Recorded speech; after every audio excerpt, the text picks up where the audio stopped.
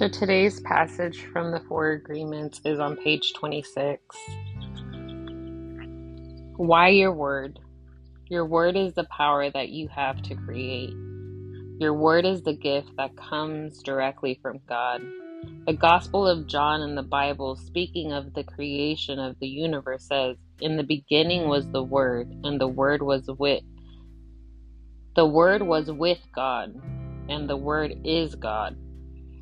Through the Word, you express your creative power. It is through the Word that you manifest everything.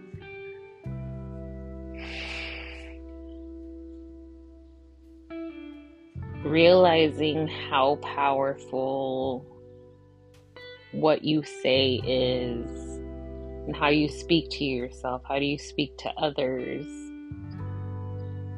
I'm realizing how that within itself has a huge impact. I've seen experiments where they have like one apple or a plant or whatever, and they have two of the similar things, same amount of water, same of everything, but it's like one, it gets spoken to negatively and the other one gets spoken to positive. Like the one that has the negative, energy thrown at it, like it starts rotting or it starts dying, it doesn't survive. Yet the one that is spoken to kindly and positively is thriving. And I saw a TikTok talking about how our bodies, like we all know our bodies are just a whole bunch of little cells, that are, bonded together to create our bodies. And, our huge, we have a large amount of water within our body. So it's like if we constantly speak negative or we're around negative speaking, it's like our body is slowly going to deteriorate, and it's like we're going to have all that negativity stuck. Whereas someone who's always around positive energies, positive speaking, they speak to themselves in a positive way. It's like they're the happier, the people who, are the healthiest and the happiest and all that great stuff. So it's like not having that realization that what you say has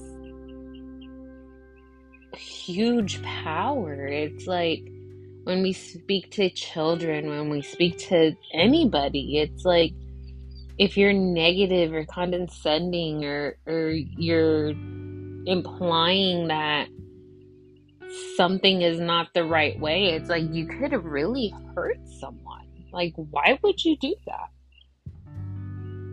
And it's like, why would you do that to yourself? And then it's like, I don't know, I start questioning why certain things are said this, certain ways, like good morning. Like the word mourning is like you're mourning someone's death or you're mourning something that happened. So it's like, why would we use that to greet someone first thing? Like, why would we call the beginning of the day, like the sunrise, like why would we call that morning? It's like, I don't know. It's like a lot of the words in English have double meanings, and it's just like, were they purposely communicated in that way to keep everyone down? Food for thought. That's it. This book has definitely made me realize a lot of the things that I've learned growing up may not be right for me, and how I want to live my life and how I want to put myself out there, I guess, in a way. It's like a lot of people say it's like you have to, figure out what you want to be when you grow up and then like work towards that. It's like I'm kind of backtracking and trying to figure out, who do I want to be? Like, what type of person do I want to be?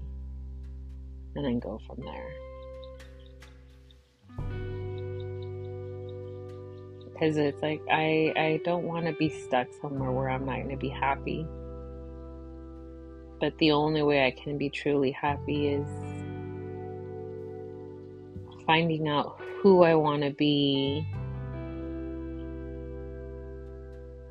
and learning to love that person, which is me. I have to love me and who I am and everything about me. It's like, you know, when I speak of certain things and I feel shame, digging down deeper as to why do I feel shame? What about it, that specific thing did I learn as a child that made me made me feel some type of shame? And it's like reevaluating that situation and understanding that, hey, certain things that you grew up with are not right, or may not be right for me and who I am, and I shouldn't be ashamed of who I am. But yeah, words are very, very, very, very powerful. So be sure that your inner thoughts are always positive. Make sure your inner thoughts are always bringing joy and positivity into your life. That way you can really, really learn how to truly love yourself. Because even though you say you love yourself, but yet you have a lot of negative talk and self-doubt of yourself. There's something within you that you're not accepting, that you're not okay with. There's something within you that you feel shame, that you feel that you can speak negative about. But in reality, you're perfect just the way you are. We're all different. We were all supposed to be different. We're not all supposed to look the same. And everybody is made absolutely perfect because we're all created by the one creator. You call it God, other people call him Buddha, whatever you call the main creator. He created us, and he doesn't create nothing but perfection. We're all perfect in our own ways. Yes, we're all different. But once we embrace those differences and love ourselves for our differences, and love one another for our differences, how our Creator wants us to live. Until then,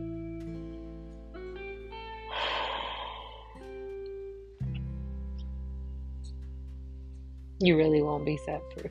Not that you really won't be set free. I'm not going to. It is to each their own, but it's like that's what we're supposed to do. We need to love each other just the way we are, because we're perfect just the way we are. It's like perfection is up to your standards, not anybody else's standards. So choose your words wisely. Make sure that when you speak intentional. So don't say anything you don't really mean. Don't say anything that you really don't intend to be behind. It's like, yeah. Speak with intent. Be impactful with your words.